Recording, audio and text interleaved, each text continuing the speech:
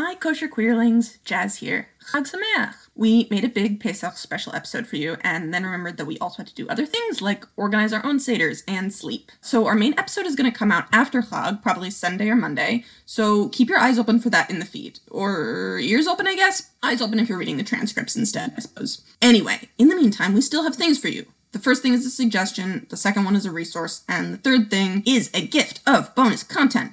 So, we're in the season of celebrating our freedom, but it can be a hard time to feel free, and when I start to feel overwhelmed by the world, I like to do something small and concrete to help.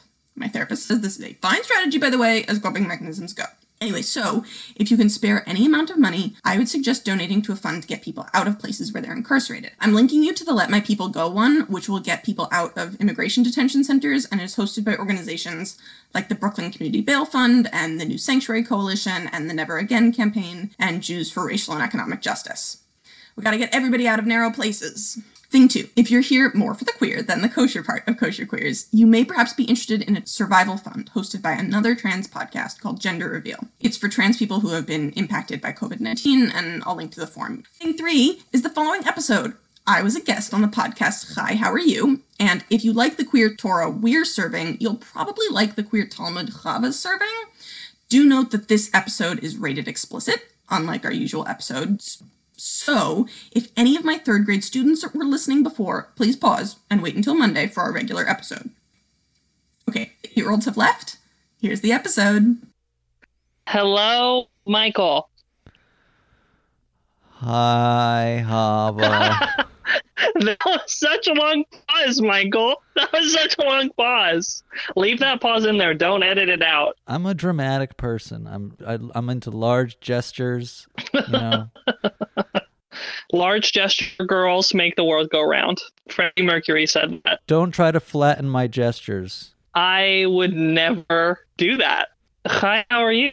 I'm doing good. You know, I'm fine. I'm drinking the port that my friend sent me in the mail, which is nice. Right. Did you fill your homework of watching the Rugrats Passover special, or did you shame the Jewish people? No, you know, I was having one of those existential, like, what is the meaning of life? I think I'm gonna, like, bury my head in my pillow and try to cry kind of nights. Wow, that got dark. That was pretty dark. It's fine. It's great. Our listeners crave that kind of honesty. Yes, this is Jewish Oprah. We're exposing ourselves to you in a non-creepy way. We're very exposed. Hava, expose yourself to the audience, please. Well, I'm actually in quite a lovely mood because we got a new Patreon follower today. You know who you are. I will not say your name on the air, but you know who you are. And you came on. I'm smiling even as I'm saying this. You came onto my Instagram and you left a comment about how cute I was. And I was having a really bad day, but that just completely saved my day. I am a Leo. I literally cried tears of joy. My roommates mocked me mercilessly. So, anonymous patron, hero, thank you so much for giving me the attention that I both deserve and crave. That's how I am. Without further ado. Yeah, welcome to the harem. Welcome to the podcast, people. Today, special episode, we are having as a guest my friend Jazz Twersky. 2-part question. Well, statement question plus question. Okay. Tell us a little bit about yourself, and also, how are you? My name is Jazz. I use they, them pronouns. I am in my day job usually a teacher, but right now I'm like teaching from home. And by avocation, I'm a person who makes crafts and studies Talmud and would like to someday do at least the studying Talmud part semi-professionally. So that's the plan at the moment. Welcome to the show. And your podcast, Kosher Queers, which we here on this podcast love and support. Aw, thank you. I guess that's the other thing that I do. I host a podcast called Kosher Queers with my friend Lulav, and we talk about the weekly Parsha by breaking it down and with both humor and queerness, so it's great. Baruch Hashem. Welcome to the show, Jazz. So we're doing a little bit of a podcast mixer here. Yeah, I am an admirer of your show. Oh, Well, Thank you. We thrive on that kind of attention. We are flattered. Thank you for coming on the show. I understand that you have a Talmud that you want to talk about. I do. I found a piece of Talmud that I really enjoyed. And I won't quote the whole thing of it in Hebrew, so I'm just going to start with some background if you want to follow along at home on Sefaria, or like if you just have a Talmud lying around. Kudos, I'm jealous. But it's at the bottom of Brachot 27b and the top of Brachot 28a. The background of this is that the rabbis were trying to find someone to be head of the yeshiva, and they said, maybe we'll do Rabbi Elazar ben Azariah because he's wise and rich and has good yichus. They asked him about it, and then he went home and he asked his wife about it. Wait, what is yichus? Just for my benefit. Sorry, it means that he had good ancestors. He had famous and wise rabbinic ancestors. Got it. So he was from a nice family. He was from a nice family. He was a nice boy from a nice family. He was a nice Jewish boy. He sounds really cute. I love it. Okay. And they asked him to be head of the yeshiva, and he was like, hang on, I gotta go ask my spouse. Love it. And then what happened? And then he comes home, and they have this very sweet back and forth about her being like, maybe you shouldn't do it, and because what if they just remove you? And he says, well, but if they gave me a nice cup, even if I thought it would break tomorrow, I would use it now to take advantage of it. And then she said to him, late lacha chivarata, which is basically you have no white stuff, you have no white hair. And she was like, it's undignified of you to be head of the yeshiva when you have no white hair. You're not old enough. Whoa. Okay. And that day, he is apparently only 18 years old and already qualified to be head of the yeshiva and married. And that night, on his 18th birthday or whatever, his hair turns white overnight. Whoa. Yes, incredible. So many parshiot of this parsha of Talmud. Yeah, what do you think about it, Jazz? Or hate about it? Or, what are your feelings? I mean, so my first and primary feeling for it is that I love that we just get right there in the Talmud affirmation of the thing that I have always said, which is that hair dye is gender affirming and real important. But only possible by the power of a miracle in the Talmud, apparently. Maybe he dyed his hair and told everybody it was a miracle. Right.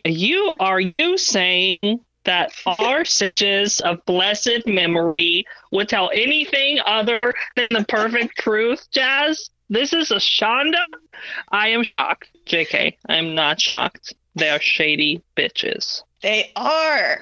But also, I think, Chava, as a person who dyes their hair much more often than this person, it means you are definitely qualified to be head of a yeshiva. Thank you. Oh my. Okay. Wow. All right. What? Okay. And I also just love it because this is a bit where the rabbis asked this person to be head of the yeshiva, and his wife was like, well, here are the reasons you might not be qualified. And they didn't consider that one at all. They were like, age isn't a factor. It's just important that you're wise and good at your job. I like that. I think that's a nice model. It's a nice model that the wife was concerned even when the rabbinate wasn't. Well, I think it's a nice model that the rabbinate wasn't concerned. That they were like, we can just put you in power. And I appreciated that his spouse was like, okay, but what if they try and take you down? I'm looking out for your best interest, really. I feel like the thing that I like is I think the wife is more political. She's thinking about the concerns of if you get in and then get removed, how will that look? She's thinking about all these angles. She's the power behind the throne, which is always a role that I have aspired to. That's not true. That's not true. You've aspired to be on the throne, okay? Don't lie to our listeners. I'm your Iago, okay? Okay, Michael is the voice behind the throne, but I do feel I am the more political of the two of us, in the sense of navigating situations politically. Mike, how do you feel about that? That's fair. I mean, I think you're better at caring about other people's feelings, and I can sometimes just be like, meh. You know what I mean? Just kind of. Yes, I am the sexy assassin, and you are the person who supplies me with guns.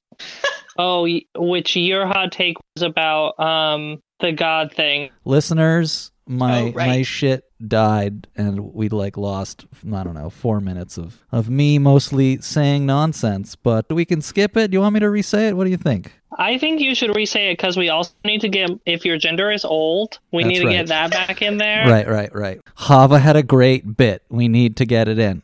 And I think you should re-say it because there's never enough of your takes on the podcast. It's true. I'm very shy. Jazz said it was true. It is true. Well, thank you, Jazz. I appreciate your support of mine. Okay, All right, so I was like, no. shoot your shot. Okay, I'm very cynical. This is a bunch of rabbis sitting around a table being like, the woman's all concerned for all these bullshit reasons, so then, boom, I'm just gonna literally do what she's afraid, what she says I ought to be the truth. How do I say this? You know what I'm... What? It's What okay. am I trying to It's say? okay. Hava, It's what am I okay. trying to say here? Just let me ask a question that will maybe help you. Thank you. Because conversation is a collaborative process. I know. Okay. So the literal interpretation of what his wife is saying is sort of like a fuck you to his wife's concerns. Yes. Like by literally interpreting it as being about white hair rather than the political ramifications. Exactly. It's kind of like a fuck you. It's like, I'm the Federalist Society of the Torah. Motherfucker, what you gonna do about it? It's like one of those situations that it's like, you know what, fuck you, go away. You're missing the point. You're just making some political references that are very over my head. I don't know what you meant by the Federalist Society. It's okay. This show is like The Simpsons. You know, some of it's highbrow, some of it's lowbrow. So you're saying my parts is lowbrow? I did not say that. Right here, meta, what you just did to me is kind of what the rabbi did to his wife. We will fight about this after the podcast. Jazz, do you have an alternate take on this? I do. While I'm sympathetic to the argument that the rabbis were just being dicks to someone's wife, I think that next we have this bit where Rabban Gamliel comes in and says, look, any student whose insides are not like their outsides can't enter the study hall like that. And so I think there's an argument instead to be made that they're just taking the whole thing a little bit more seriously and saying, look, he had to change his outside appearances to reflect who he truly was as like the person qualified to lead us. And it's just very important to have people's outsides be reflective of their insides. Okay. Yeah, that kind of kills my whole theory.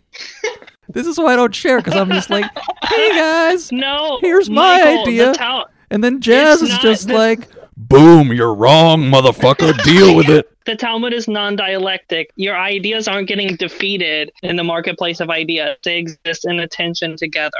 Yes. Okay. All right.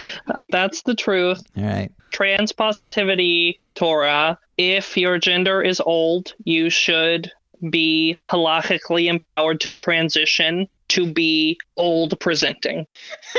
That is very true. Wow, even funny the Exactly. second time. I love that. Yeah, it's great. It's So real It's just such a good joke. Thank you. Old gender. Show me the chthonic genders. Gruel. That was a great Talmud discussion. I think we recuperated. Wait, gruel? What's gruel mean? Great and cool. It's a line from Mean Girls, Michael. Oh, okay. Every week, I will reveal to you more pop culture references, and you will continue to not consume the media. All right, yeah. I'm really behind on everything, you know? I started this show as a pretext just to get you to be able to understand my Talmud references. I think you started the show as a pretext to sit on a throne, but we can talk about that afterwards. Exactly, as I was meant to be. Really, I started this show as a pretext to survive, but all those other reasons are included. Gruel, as I was saying, we have a listener question. We're going to do a listener question this episode. You want to read it to us, Hava? Yes, henceforth I shall read it. This question comes from anonymous listener number 3. Like many young queer radicals, I felt that many forms of Jewish practice simply don't speak to me. Some points of concern are an overly intense focus on the Jewish people that sometimes turns towards Israel, and an approach to God as a distinct entity and object of prayer, as though all of creation is not God. What advice would you give somebody like me looking for an inroad to Jewish practice, and specifically to connect with prayer when all prayers begin with Eloheinu melech haolam? How do you interpret Eloheinu melech haolam? Am I asking the right question? And just a little bit of context for listeners who may not know, Eloheinu melech haolam is part of the introduction to most blessings, usually literally interpreted to mean our God, King of the world. Fellow podcast hosts, what do you have to say to Anonymous Pod Listener 3? Thank you, Anonymous Pod Listener 3, for your question. I really enjoyed this question. I particularly enjoyed the bit at the end that said, am I asking the right question? Because yes, and also you could have asked many different questions and they would also have been the right question. I enjoyed that. I wrote down lots of notes on this one, but I figured I'd start at the end because I had a very concrete thing there, which is I was taught a cool alternate interpretation for Eloheinu melech haolam the other day, and I thought this person might enjoy it. If you look at the letters in Melech, the root of it, the shoresh, is mem lamed chaf, and there is this interpretation that they each stand for something. It's like an acronym, that it was mocha, lev, and kavod, mind, heart, and strength. You don't have to think of it as like a king, but as like all of the different sort of parts of your body and self interacting with the prayer. And then olam, often translated as world, but also can be sort of variations on eternal space or eternal time, or something that's like hidden or invisible. So if the king of the world part doesn't resonate, sometimes I resonate more with like doing things with your full strength, or an idea of God as something completely hidden and invisible. That might resonate more. Nice. I like that. I've never heard that drash of Melech before. I will be now forever quoting that. Michael, what do you think? Okay, so I'll say that, king of the world and separate God that's, out there doing a separate God thing. These are all metaphors, right? That's the thing. You don't want to conflate the metaphor with the actual thing. If we could actually name the thing, then we would name it. But maybe we're not allowed to name it. Maybe our eyes would melt out. I don't know. I saw that movie once. It was pretty cool. So maybe you don't like the metaphors, and that's fine. But then you can think, like, why are these the metaphors that these people in the past are using? Well, maybe they're using these metaphors because that's the realities of the society and the community that they're part of. And so that's their source material for what they draw their metaphors from. So you might actually be in agreement with what they're trying to say. Maybe you want to try exploring what that metaphor could mean to someone from that time period. What do you think? You like that hot take? I do like that hot take. I offer also my own hot take. 3 little answers. One is to just say that Judaism has a long tradition of non-dualism. Like as early as Maimonides, who was in the medieval era, we have a conception of God that has been around in Judaism that involves being totally non-dual. Like Maimonides, I think, would say that God is beyond all conception. Anything that we can say about them will be wrong by definition because they're utterly transcendent and utterly one. So you're in good company in terms of the tradition, tomato. 2, a little tachlis, a little practical suggestion. Instead of saying Adonai, which means Lord, which occurs in a lot of the prayers, I always say Hamakom, which means the space. So Hamakom is a name that's actually used for God in a lot of texts. It's used in the Talmud. It's used in different places in the prayer book. It's grammatically occupies the same role as Adonai in that it's a masculine singular noun. And also it has the same number of syllables. So it fits really easily in the prayer. It also is sort of non-dual in itself in that it's referring to an abstract concept rather than Adonai, which refers directly to like Lord. The Shema is kind of the most non-dualistic thing that's out there, people. And I'm sorry, it trumps everything else. I'm feeling very combative today. You say that shit every fucking day. Not to call you out, but oh, fuck. You do not say Shema every day, so like... Did I say me? I did not say me. I'm just saying, Who are you? I'm just a mirror, baby. I'm just a mirror. If not me, then who? I was going to say one that I love your thing about replacing it, because I think you can kind of experiment with whatever words you want to replace it. Like Michael was saying, one canonical thing that we don't say at all. So you can kind of play around with replacing words with whatever. But also, if what you're trying to do is connect with Judaism, you've got other options besides connecting with it via prayer. I am in favor of experimenting with other ways to connect with Judaism that are not prayer. We've got a lot of other things going on. All right. I mean, on a personal note, like, I really struggle with davening. Like, I really struggle with prayer. I really struggle to find the joy in it. I think I'm someone who's pretty committed to figuring it out, but I, a lot of the times, don't get it. And I just do it. I just keep doing it in the hopes that I'm going to get it. I think sort of a tenet of my Jewish practice is if you treat it with seriousness, you can hope that it will be revealed to you as sacred. It might not feel sacred every time you do it, but if you treat it that way, I think that really increases your chances of having a genuine, authentic experience of sacredness. We've answered the second half of the listener's question. What about, Judaism can feel kind of myopic, focused on Jews and pro-Israel and, not that into that, makes me feel uncomfortable. What are your answers to those kind of issues? Yeah, let's go in the same order. Jazz. Sure. I guess that's part of what I was trying to say with you can relate to Judaism in lots of ways. Like, if prayer is hard or thinking about Israel isn't a thing you're ready to do at the moment, sometimes the way that works best for me is doing different kinds of learning. If you like listening to people, like both of us have Jewish podcasts, you can check out like Jewish learning online. And then there's like Jewish crafting and Jewish cooking and learning Jewish languages and participating in Jewish activism. Like, I think there's lots of ways to incorporate Judaism meaningfully into your life that aren't prayer.